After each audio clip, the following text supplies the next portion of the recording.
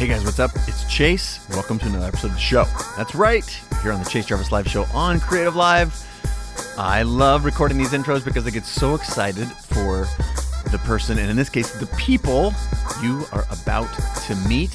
Joshua Kissy and Karen Okonkwo are tackling a really important problem in the creative industry.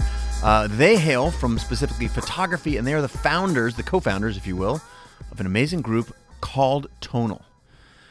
Now, when I heard their story, they were walking the halls here in Creative Live. I was introduced to them. I was blown away. I started looking into their work. I noticed they were on the Inc. magazine's 30 Under 30.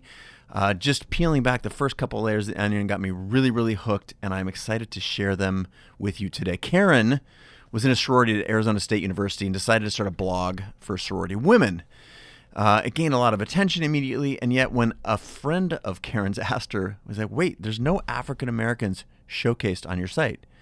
She was defensive. She was like, wait a minute. As an African American herself, she was like, wait, I of course I do. She scrolled through her phone. She described this to me personally. She said, I started scrolling through my phone and I realized my friend was right. She herself, as an African American woman, had fallen into the subconsciously biased, racially one-sided media. And that inspired her to make a change, not just in her own site, but she started looking for ways to impact a larger creative industry. It was a few years later when she was introduced to a photographer friend. Enter the other chap we're going to hear from today, photographer Joshua Kissy. He picked up a camera at age 17, was very successful in photography and lifestyle and brand photography.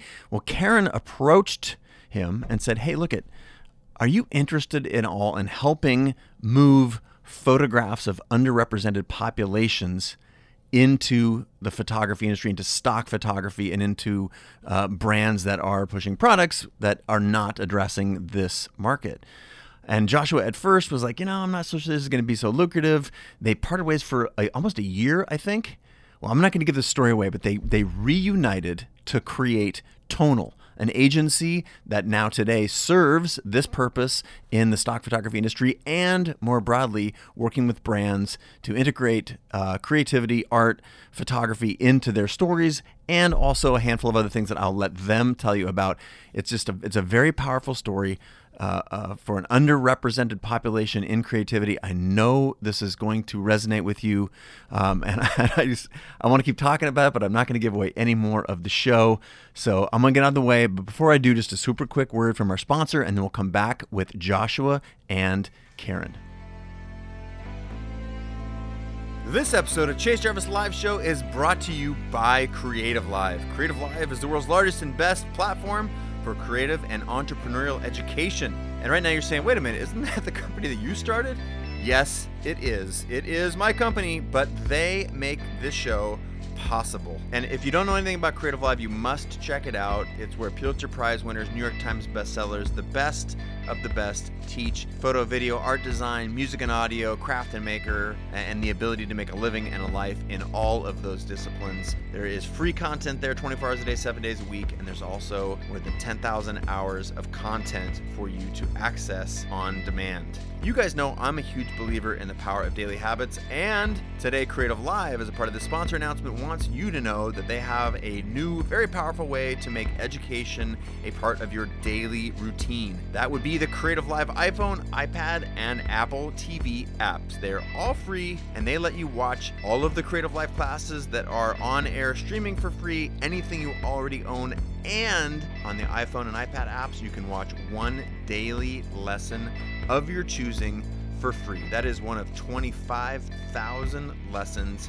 for free, which is super gnarly. To get those apps, go to the App Store, iTunes, and search Creative Live, or go to creativelive.com/apps.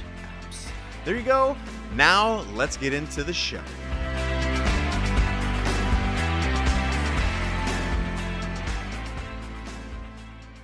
All right, so let's start off by just introducing each of you. Yes. And you have both been teaching here during Photo Week as part of Creative Live. But you are both the co-founders of TONL. So Karen, we'll start with you. Okay. Just tell us a little bit about who you are and your history as well. Yeah, so my name's Karen Okonkwo, and like Kenna mentioned, I'm the co-founder of TONL. By day, I work in corporate America, and by night, I am a serial entrepreneur. And I really just became really fond of imagery and solving the issue of the lack of diversity because I started a blog with my sorority sisters, I'd say about 5 years now. And, you know, and seeing how wonderful Josh was with imagery, he's like a savant, I say, when it comes to images. Thank you. I just thought, you know, what a better person to team up with to try to solve this issue. So really, when people ask, what do you do at TONL? It's really just on the marketing and business development side of things. So we joke and say that I'm the left brain and he's the right brain. So that's a little bit about me. And I'm Joshua Kissy, co-founder of TONL, photographer, creative director as well. And yeah, me and Karen pretty much came into this trying to solve a big issue in stock photography. And I've had maybe 8 to 9 years of photo experience. So it was a nice challenge to take on, and we're really looking forward to like seeing the future of it.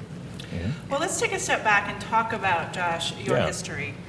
Because you came up, your street etiquette. Yes, fashion. Yeah, fashion, lifestyle branding. Branding, now an agency. Yeah. So you've had a long history of being very aware of imagery in your life personally. You've been in the spotlight. Yeah. So talk to me about street etiquette and just the power of imagery there. Absolutely. Well, street etiquette started in 2008. It started by myself and Travis Gums. We were in school, we bonded over just like fashion style streetwear, and we started something that we didn't know would become this like big internet phenomenon when it comes to street style, fashion, and editorials. So basically, we styled, we shot, we did everything, and we also partnered up with a lot of our friends in New York to just create these great editorials. And at that time, it wasn't common to see African-American men, Latino, just everybody in the community just creating from that vein. Because we didn't see ourselves in the GQs and the Esquires and all that other stuff, so we were like, hey, let's create our own. And eventually we got in GQ and we got in Esquire, so it was like, you know, we stayed true to what we believed in, and it ultimately all came to fruition. So how did you get into GQ? Like, what was that moment where you were creating content, and then somebody noticed? It's interesting. Yeah, I just banged on the door. I was like, guys, got to feature me in here. No, but literally, it was an email referral from somebody else that was a fan of street etiquette onto Andy Comer, who's actually a really, really good friend and mentor of mine who lives in Seattle. It's funny how the world just turns around. But pretty much, he saw it and he was like, hey, I want to have you guys come to the office. We came to the office. We were just thinking we were going to do an online feature. And Jim Moore, who was then editor-in-chief, he was like, hey, I would love to bring you guys on and put you in the magazine. So we weren't supposed to be in a magazine. It was supposed to just be an online feature, and we ended up being in, like, having a 4-page spread, and that was cool. We were still in school, so it was just like so surreal for us to be in the pages of GQ, and that's where you could kind of tell your parents you made it. Like, okay, leave me alone. I'm in GQ magazine. Yeah, that's definitely. That's not enough? No, it's not. Yeah, for African parents, you need a doctorate. You need a degree next to the magazine, like both. GQ. Yeah, GQ and the degree. The doctorate degree as well, and the PhD. But yeah, that's pretty much how it happened, and from there, it was a snowball effect, and we pretty much started to develop into an agency because of the services we were asked to provide, which are styling, creative direction, photography. So we pretty much turned into an agency based on the industry ask. And so how many years has that been, and how has that evolved? Yeah. Well, it's been 10 years. Yeah. So ever since I was, like 17, 18, wow. We didn't even know we were like starting a company. We just looked up like, how do you start? It's like LLC, okay, cool. Done. Like, let's do that. Went to LegalZoom, just like figured something out. I think Karen taught a class on that here at Photo Week. No, but like, we're still in school, like literally in senior year of high school, trying to figure out LLCs. But now we know that was a really, really good thing to do in advance as we look into our business.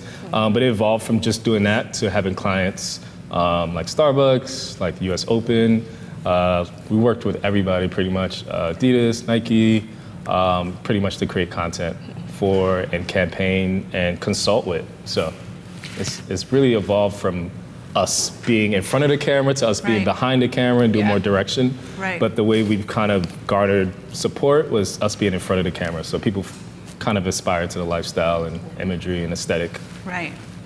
So let's fast forward, because I don't think we've actually laid the groundwork of how you two, how the idea, well, the need and the idea of Tonal, and then how you two, the moment where you two decided to partner. Yeah. Because you're not a photographer and you are. No, everybody thinks I'm from New York, that I'm a photographer. None of that. So basically, the story starts with actually a sorority that I was a part of when I went to Arizona State University. And I had two sorority sisters that I felt would be great to line up with this idea that I had to start a blog sharing best kept secrets of sorority women. Just because I knew that whether you loved sorority women or hated them, they were really influential on campus. And so I was like, why don't we create a sisterhood online for all women that they can just get secrets from fashion to beauty to, health and wellness and everything in between. So we were part of like the boom of the blogging world. So we got a lot of attention very quickly. We were doing a lot of partnerships with big brands. We were growing in our followers. And things were great until a friend of mine who actually lives here pulled me aside and he said, out of curiosity, how come you don't showcase any Black people on your site? And at first I was combative. I was like, that's a lie, of course we do. And then I pulled out my phone to prove it to him, and I'm scrolling and I'm like, I don't see any Black people. I go to our Instagram, the same thing. I was mortified. I mean, clearly I'm African American, and typically you would think that I would have that lens. But when you grow up in a society where, magazines and movies and TV shows are very racially one-sided, you are now just actually subconsciously subscribing to that. And so I'm just one of those people where when somebody brings a problem to me, I don't wallow in it. I'm not like, oh, there's a problem. I'm just like, all right, quick, what's the solution? Well, the solution is to showcase not only just more African American women in sororities, but just all types of women. So I went online to try and find imagery, and I couldn't find it at all. I took hours searching the internet, trying to find aesthetically pleasing images of women of color in different sororities, and it was just non-existent. Or it just wasn't looking, up to par. And so that haunted me for a really, really long time, even as, we stepped away from the sorority secrets. So flash forward, I actually started a meetup group to find other African American women here in Seattle. And so through that, I became really good friends with a woman named Mektis Mersha, who is now Josh's fiance. And you got to throw that in there. I know, I get it. Cool. Shout out to Mektis, because she's the reason why we know each other. Yes, I didn't know about street etiquette. I didn't know any of that. And so when she told me she was dating someone, I was like, okay, who is this guy that you're dating that is so famous? And I look and I'm like, oh, okay. I know why he's famous now. He's certified. He's certified. So I saw all the collaborations and just the beauty of his images, and I remembered how sad I was that I couldn't find diverse imagery years ago. So I was like, okay, maybe he would want to do stock photography. And I'll let him take the story from there.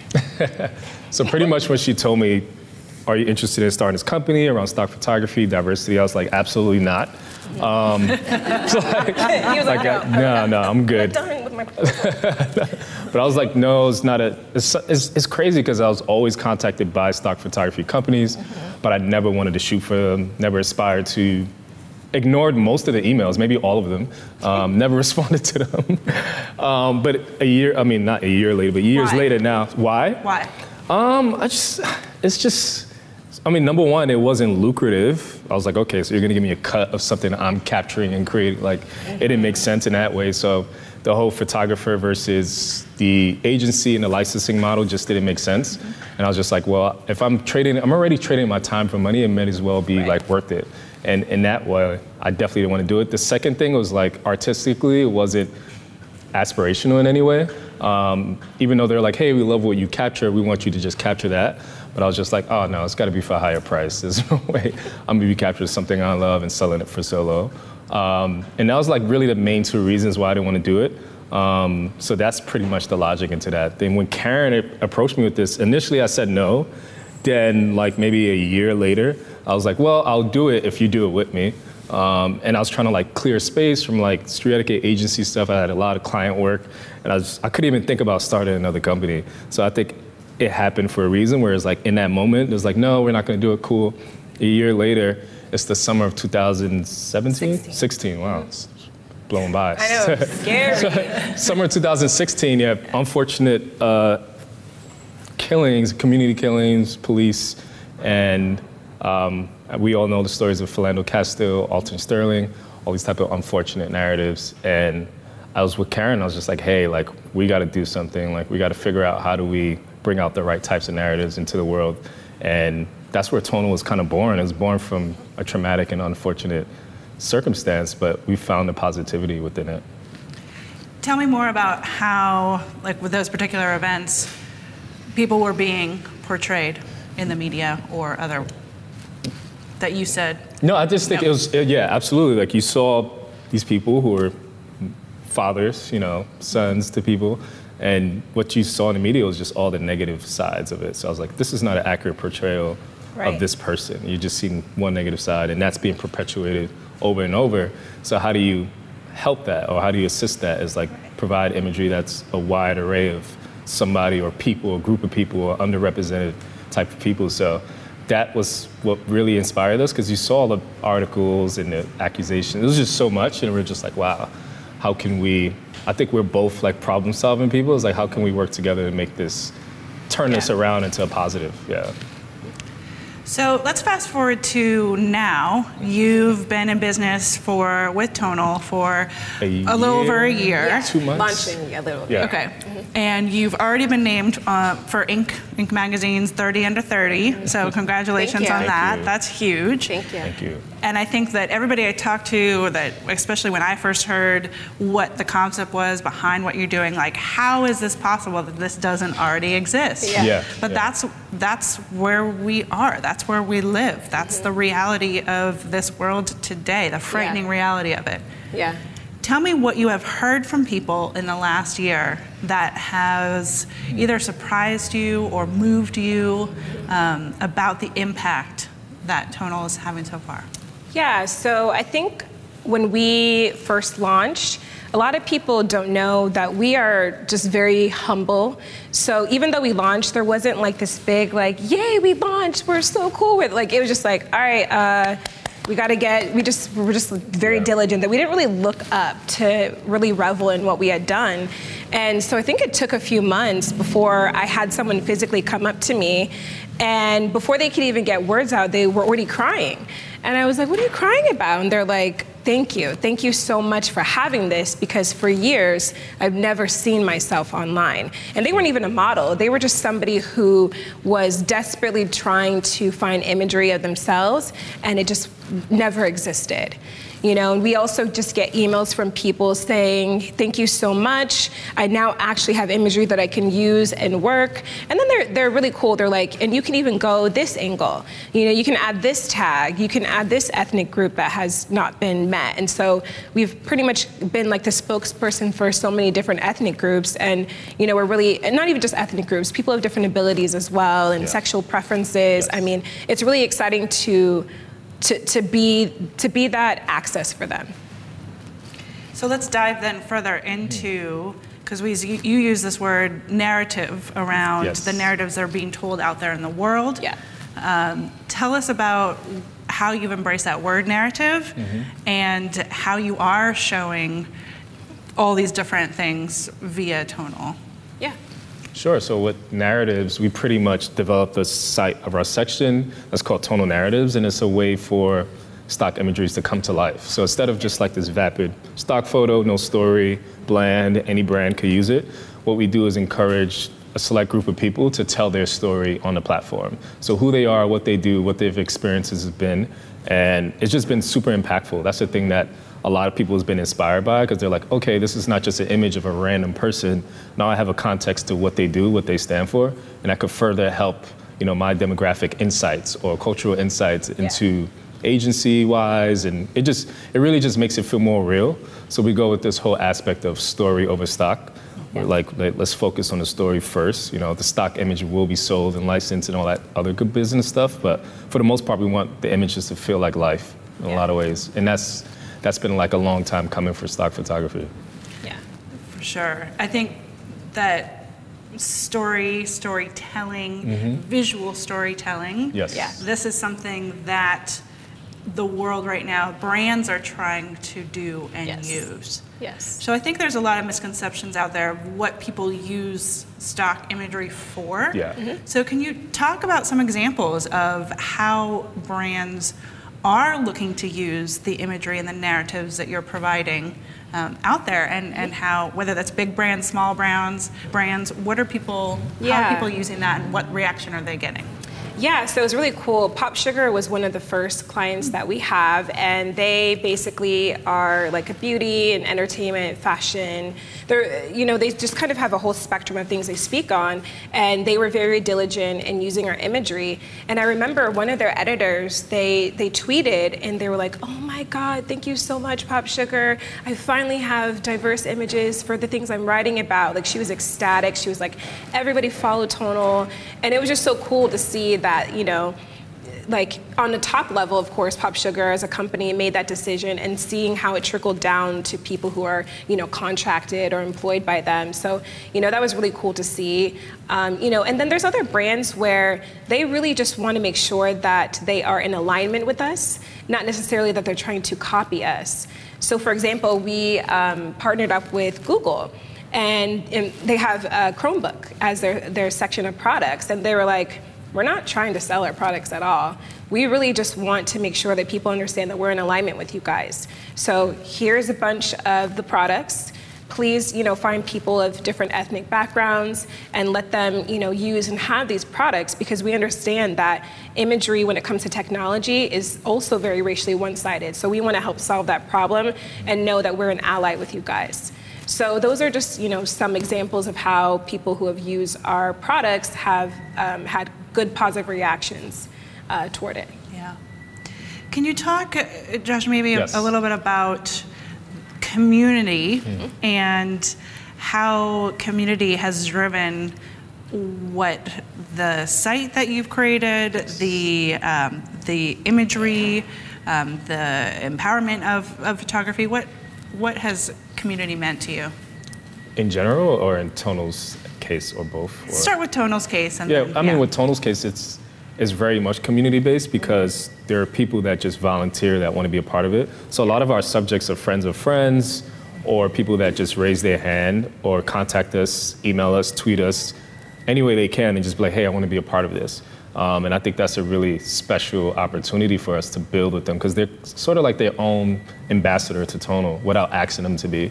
But they're talking about it in a positive light. They love the experience, and they also want to be a part of it. That's the biggest thing. Like, people want to be a part of it anyway. So if Google's just like, "Hey, let's work on this," a normal everyday person is like, "Hey, how can I be shot?" Or maybe I know a family that should be shot. Or maybe, so people are just super, super helpful. And I never really seen that in a company. like a lot of times companies have this wall up where you don't really feel like you could contact them or play a part in the success. But I think people really believe in the idea of diversity. That's why they're like, "I want to be a part of that." And I think that's the most powerful part, because there's not a lot of projects I've been a part of where people had that connection with the company straight up. Yeah. So definitely connection, community, all these things, imagery allows us to connect. The story behind the images, again, allows us to connect at a different level. Let's talk a little bit about responsibility of this movement of getting diverse, inclusive imagery out there in the world. We've talked a little bit about brands, about photographers. Yes. For you, what does it come down to? Who's responsible to make change? I think everyone is. I mean, everyone is responsible in their respective fields. Sometimes we put it off to bigger corporations. You know, we get really upset with different brands that, you know, make a misstep. And I think that it is definitely their responsibility to hire diversity, to really have a clearance, you know, before things go out. But I feel like it starts in the household. It starts with getting your children around people of different ethnic backgrounds and abilities. It's, opening up those conversations, because that is whatever you take in your household, you go out there and you show it to the world. And so I think that it really is our responsibility in our own households to make sure that even if we have a certain belief that we hold true to, that we still allow ourselves to be open and accepting of others in spite of the difference. Because that's what I think is wrong with the world, I think that is what is wrong with the world right now, is that because somebody has a different view or opinion, that means that they are just like the worst person in the world. And it's like, no, let's try to find a common ground and understanding and put ourselves in those people's shoes for education purposes. And maybe you walk away and you both disagree, but there still has to be a level of love and respect. And I think that that's what's missing. Thank you. Yeah. I mean, everybody is responsible, and it starts in the households. Starts in the household. And makes its way to brands, brand leaders of the industry. Yep. Have you seen the industry of photography, filmmaking, changing at all in the past year? Oh, yes, Yeah. we definitely have. In a way that TONL's been impactful in that in a lot of ways, and not a lot of ways, in a few ways, but I guess on the largest scale, it's just like there's a need for diversity. Everybody knows that's like there's a need for the truth right now, and people are fighting for that. Whether they're a writer, whether they're a painter, whatever it is, like everybody's kind of using their tools to like find out the truth. And the imagery just has happened to be one of the biggest indicators of that, because it's how you see yourself, it's how you see the world, it's how you document, it's historical. There's so much there that I feel like plays into how you see the rest of the world. So there's been like a big truth telling within the whole industry. And TONL's been that in a small part. And we're really looking forward to like the next steps of that. So we've gone into, other stock photography sites and seen like mimic imagery that we would shoot. And it just lets us know we're doing a good job at the same time. When people are copying you. Yeah, I didn't want to say that, but I try to be PC about it. That's a measure of success, right? Yes. And I will say too that we are starting to see a change when it comes to diversity because of money. I think it's sometimes a factor that it hurts us to understand that most change just does happen when money is involved. And what I mean by that is it's costing brands a lot of money when they make a misstep or if they're not addressing diversity. So we're starting to see a shift because it's impacting people's pockets.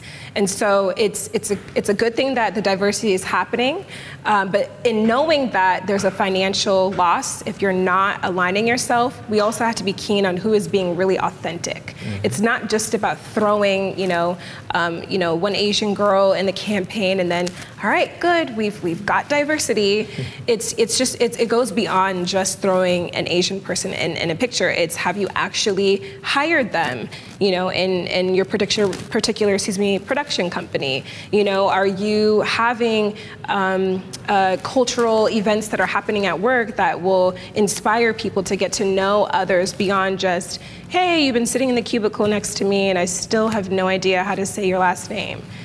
So I just think that even though the change is great, we still have to hold people accountable to really being authentic as to why diversity does matter. And so how have you integrated, we talked about the narratives, but are there other ways that you've integrated authenticity into your photography, into the TONL website? How do you recommend people out there seek authenticity in their own work? Yeah. That's a great question.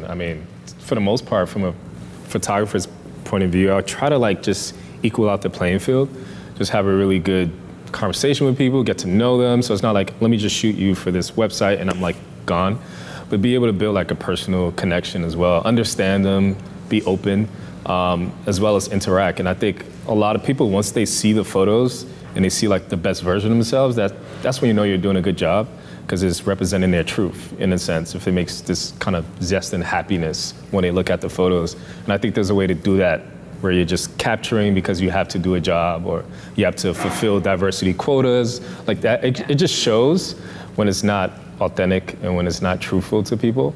And it's hard for bigger brands to be personable, but I mean, to me and Karen's benefit is that we're people and we go around and we speak about it. Yeah. We're vocal. We're also vocal in our communities. We're also vocal in the cities we're from. So I think that helps. But it's really hard for like other companies to do the same because it's a staff of thousands of people and it's all a bureaucratic. I'm messing up. Bureaucratical, yes. Bureaucratical like decisions that goes into it. So it's just like, it's very different for me and Karen just having a small team and be like, let's make the decision to change this tomorrow.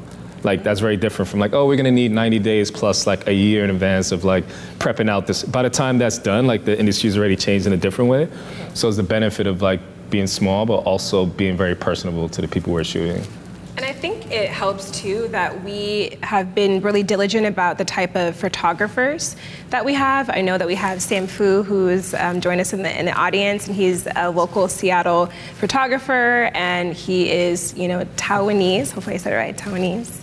And it shows that he is able to capture people from his culture in a better light because he is educated, in his own culture. And so sometimes I think how you solve this is you actually align yourself with people who have that perfect lens, and then that taps into the audience better. So that's just, some of the ways that we have been able to create diversity is through the photographers that we use. So how do you get beyond, I am not a Nigerian or a Ghanaian photographer or individual. Yeah, we could see. Yeah. No. I can see. You can see. So how in this vein of authenticity, or like, how would you go and photograph a Taiwanese family or scenario differently than, I'm sorry, I totally blanked on your name now. Than Sam would. Like me personally? Yeah, you personally. Or what are the nuances that you have to get past or get through, or to feel like you can create authentic work? I feel like once I feel like I'm not the author of the story, like it's up to whoever's there to write it, but I'm just there to help guide and like listen to. So as long as you're open in that way, I don't want to offend people because I'm used to a certain cultural norm. You go into the house, taking off your shoes, like all the things you think would happen, but as well as having somebody that's close on the ground to advise with. Like, okay, I have this shoot, what should I know? What should I be educated on? What should I be aware of?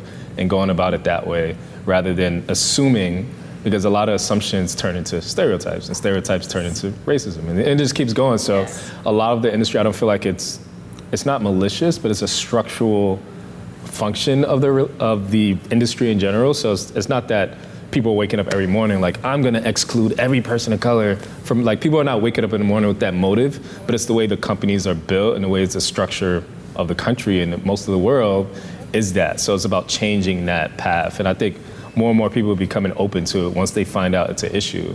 But if you don't think it's an issue, you won't push for the things that make sense to bring solutions. Yeah.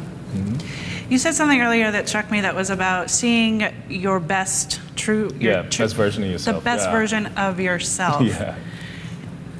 I want to explore that a little bit further in terms of the world of photography at large and giving people a sense of whether it's their own best self themselves or how they see imagery out there that actually reflects their own best self, even if it's not them. I don't know if I'm making sense. No, it makes Maybe sense. That's what the narratives is doing. Yes. So do you have another story that you can share of kind of a win in that scenario of what you've heard from people?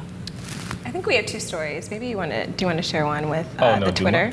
Yeah. Oh yeah, no, already Duma. knew. I could hear you. Yeah, so we had somebody that reached out to us who's featured in the TONL catalog. Her name is No Duma. She is a student at Yale, and she is albino as well. So she reached out to us over Twitter and just like, hey, I would love to be the first albino person to be on TONL and during our inception. And we were like, oh yeah, absolutely. So we met up, we shot, we talked through albinism, we talked through skin tone, we talked through all these different things that I had no idea about when it comes to albinos and what they like go through day to day and people's perception of them. So it was really, really interesting to capture that. She was like, hey, I'm one of millions of people because even in certain parts, like people are murdered for being albino, and their parts are used for like all types of. This is like African stuff is next level, but it's like people who are albino like murdered, and their parts are used for like some wizardry and whatever.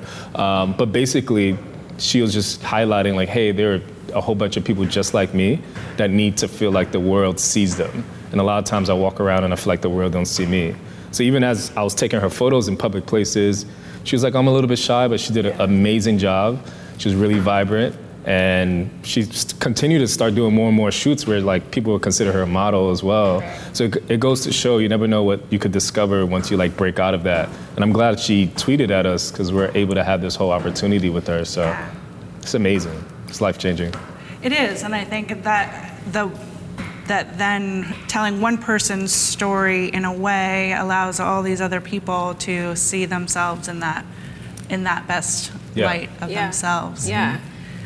I'm curious about breaking down even further into the nuances of this cultural representation. I know you guys play a lot off of the fact that the Nigeria-Ghana thing, right? Yeah, it's a competition, but it's between ourselves. Yeah, it's this whole like who's better. I mean, I won't get into it because we'll derail from this whole. But the point being, and I think we talked about this. We did a podcast episode for We Are Photographers, new Creative Live podcast here. But this concept of just there's a stock image of an Asian family, say,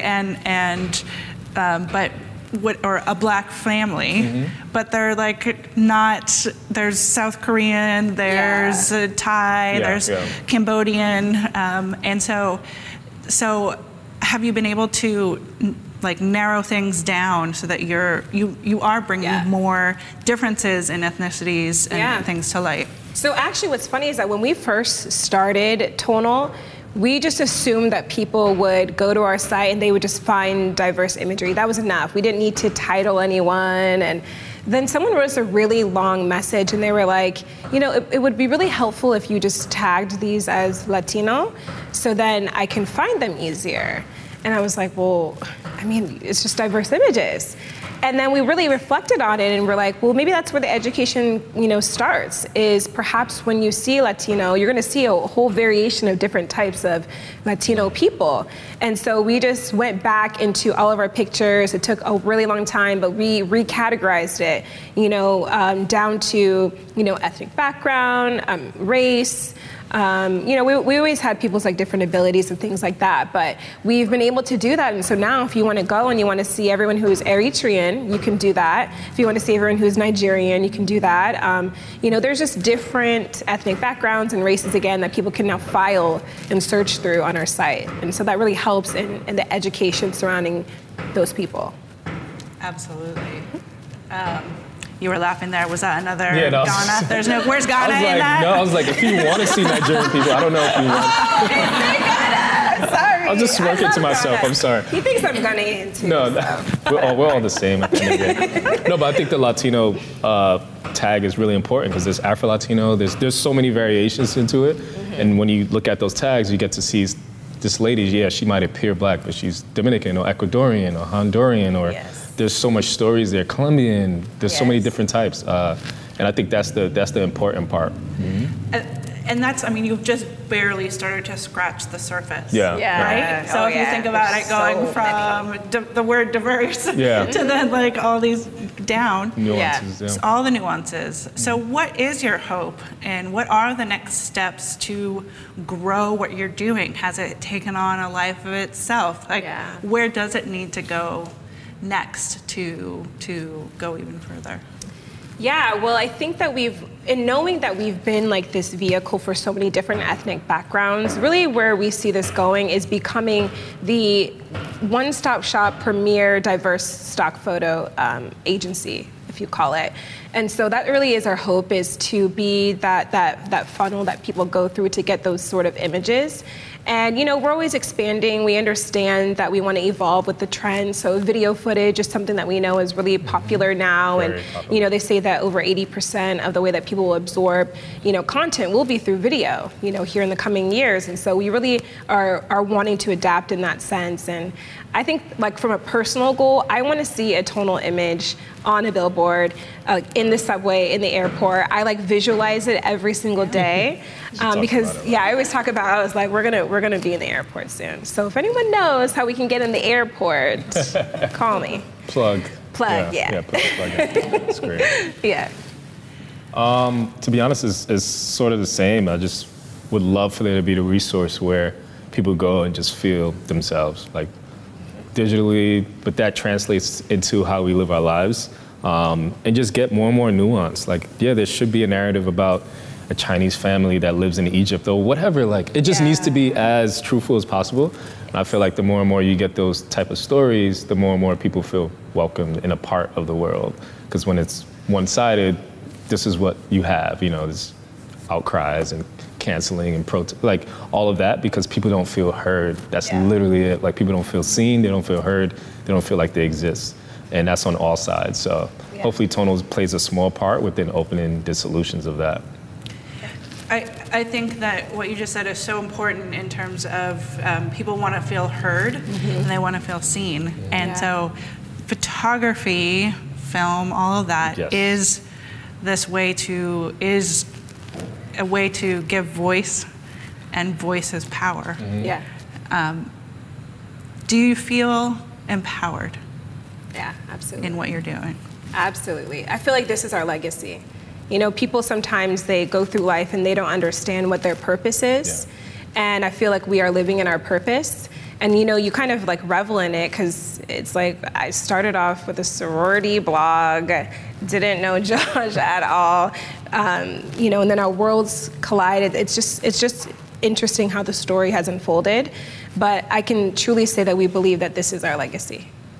Absolutely. I think it's really a luxury and privilege to wake up every day and know that you're waking up furthering the idea of diversity and the idea of existing, and all these different things, representation. It's really, really a pleasure to do that. And to be able to shoot it, there's still so much more to go. That's the thing, it's still a very, very small percentage of what we see. And that's what makes me even more excited. I'm like, oh man, I can't wait to keep traveling and keep seeing people, keep meeting people, and be able to impact TONL that way. Amazing. Amazing. Well, I think that we have studio audience here. We have folks who are watching online when we're live. I would love to open it up to some questions, answers here, and we'll start in the studio. Got a mic you can grab. Oh, you don't have to turn it on. It's on. I don't have to and turn if you it want on. to stand up, that'd be great. Oh, hi. So my daughter came home and she said that she was Mexipino when she was in high school, and we're going, is that a category that you have? But more seriously, I'd love to see you in an airport, and so I think that's really cool. And when I get off a flight one day, you guys are doing amazing work, and certainly I'll follow. I had no idea what I was coming to today, and this is the best gift ever. So thank you. Thank you. That's awesome. I thought you were going to be like, I work for Delta and I'm going to get... let's go. I was like... Someone out there... I do know someone who works at United. Oh, see? In the diversity, so yes. Yeah, awesome. We're going to have them. Affirmation. Any more questions? Yeah, no. Hey, I just wanted to know if there was a process or a way that you go through and decide people that you maybe don't want to work with. Is there a process that there are people that you're sorry, you kind of gatekeep the images? Is that something that happens? Are you talking about models or brands? Photographers? The businesses who are using your images. Gotcha. Oh. People that we don't want to work with. We haven't had that issue. Whose mission is not aligned with the way they're using the image. No, I had to repeat it back because I was gosh. I don't think there's been anyone that we didn't want to. Oh, wait, no, there was. There are some people who've wanted to align with us. I'll just put it that way, and they don't align with our moves. So we have politely ignored their emails or have just kept saying we'll have a meeting and then the meeting just didn't happen. Just dancing. We're just dancing. Just kidding. We haven't had a situation where an actual like brand that is outside of stock photography has reached out to us and we haven't wanted to work with them. We always try to find a way to work with everyone, because if you come to us and you say you want diversity, why would we shut you down? You know, so there's people who've come to us where they're like, hey, we need to see more people of color in nature. And so we try to find a way to link up. And then of course we had Nodumo who said, hey, I'd like to see more people who are albino. And so if it's within our scope of work, you know, we are based in Seattle, New York, and Dallas. You know, we try to make sure that we make those come to life. So, yeah, there hasn't been anyone that we've said like no to. Not yet, at least. Yeah. Any more questions? Yes, back row.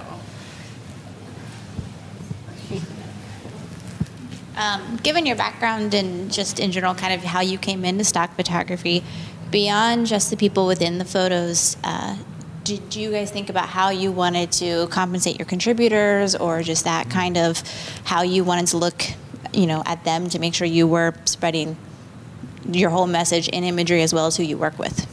Yeah, good question. That's a great question. We did, so if you guys follow the timeline, then you know that we said that we started working, or made the decision in 2016 to go full throttle with TONL, but we actually didn't launch for another year. So we spent that entire time doing market research. And one of the things that we wanted to uncover is how these models were compensated. And we found that most of them were not. And so we thought, okay, well, what's the way that we can, you know, still be of value to them and, you know, give them that opportunity to use their images themselves. So we give all the images to the models that we use. When we're doing more high-profile projects, you know, they're definitely compensated. And when we launch our new site, we have a referral program now. So everybody can now get a piece of the pie, because we feel like the community is what created us. And so we want to give back in that sense. So those are all the ways that we've been able to compensate people who contribute to TONL. Yeah. And I'm curious, just to build off Chelsea's question, is you talked about in the beginning, you wanted nothing to do with stock photography because as a photographer, you weren't going to be compensated in that way. Yeah. Is it kind of across the board that you are looking to incentivize people to be a part of something totally different? Yeah, photographers that you're working with? The good thing for us is it's more of a qualitative measure, so we're not like those type of companies are looking at mass, so they're gonna only pay you, you know, $20 for your image, if that, because they're trying to get as much images as possible. With us, we know like, okay, if people are already looking for diverse imagery, you gotta make sure it's curated, it's qualitative as well, and it looks great. And I think that has us cut a lot of fat that would happen if we're chasing just the amount of images, but it's like the right images. So for photographers who do work with us on certain projects, they do just get like a flat rate on top of it. For editing, for all these different things, there's like a rate sheet for it. So at least they know they're getting compensated as well. And for each image, there's like a price to it as well. So we contract them out, month to month we pay them. And if there's any additional projects, we pay them for that too, like the normal photographer rate. Which is pretty good for them. So it's good incentive to like keep shooting, keep being involved, and keep growing it that way. But $20 per image it just doesn't work, and it's not guaranteed all the way. So especially the micro stock stuff and all the stuff that just went, it was just like, no. That's what I was thinking about too, is having that full transparency versus what, you know, a lot of the way that the stock photography industry in certain areas has gone. Yeah. I see that I might have taken some questions from online. My producer is feeding me. So Kathy, so I guess that is, both questions, one from Richard Moreno and Carl. Do you screen or vet your photographers to align with your vision? And then what is the process to contribute to TONL? So tell us right now, I think you have a limited amount of photographers that you're working with, but what is your vision perhaps, and how can people get involved? I mean, as Karen mentioned earlier, I think it's important for photographers that we do have on TONL to have a unique vision. Because if everybody's shooting the same, it would make no sense. If everybody shot like me, it would be kind of problematic. So I think it's important to be like, hey, we love what you do. We want you to do that at the best level and use that for TONL. So all you have to do is align with these different storylines or creative briefs in that way, rather than like we're all shooting the same. So we vet them, we look at their work, see if it has a TONL touch to it, feel, which is like all these different elements of like friendly but commercial but still moody, but just various moods, because a lot of stock photography is just people smiling, but like how many images you could really represent a story with that touches on different emotions. So it's like really, really important to do that. But the way we vet them is we just look at it, either say we like it or not, maybe pending, maybe we revisit it. But we're like in a relationship with a lot of photographers who are constantly emailing us about having their work featured on TONL, which is open source. Like you could totally submit your portfolio and we could take a look at it. And when we're ready to expand, or we're like, hey, like we have a one-off project, we'll revisit the best portfolio we feel fits that project. I'd love to go a little bit further into, we talked about this in the podcast. I'm checking to see if we have any more questions coming in from folks at home.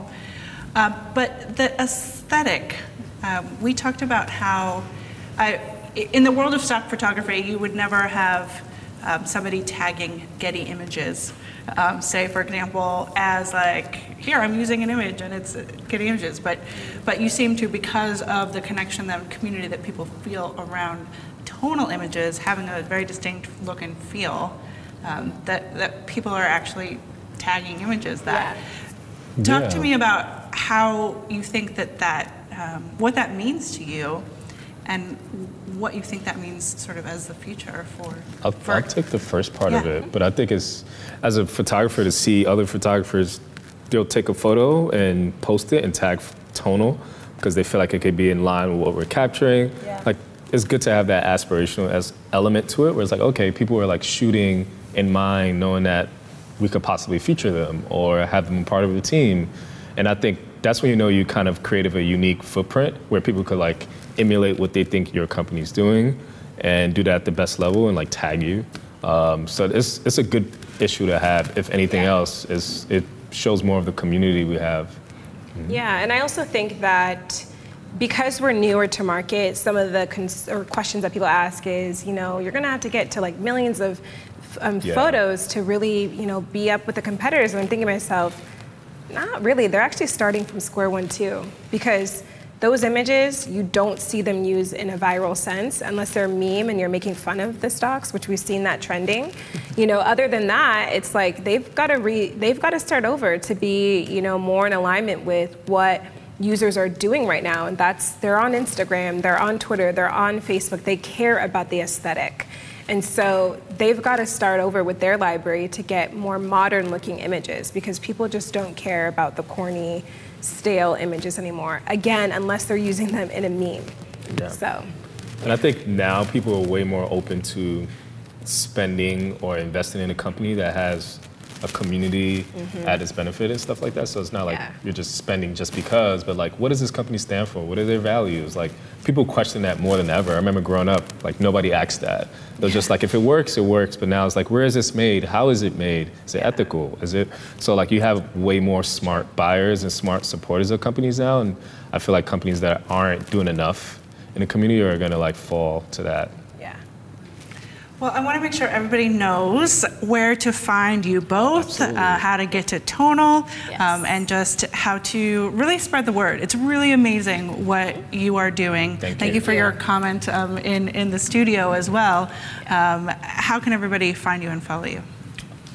Well, I was like, I don't know. I know. I'm just at Joshua Kissy, Twitter, Instagram, all the fun stuff. So it's just, my last name is Kissi. Yeah. And then personally at Karen Okonkwo. And then for TONL, it's at TONL. And then our website is tonl.co. So it's not .com, it's .co. And it's not TONL, TONAL. No, it's TONL.co. Right, and you'll be able to recognize the look and feel. Yes, so go follow us. As well. Final words of wisdom to folks out there who are photographers, who are receivers of imagery, about the power of photography. I would just say, get to know your subject.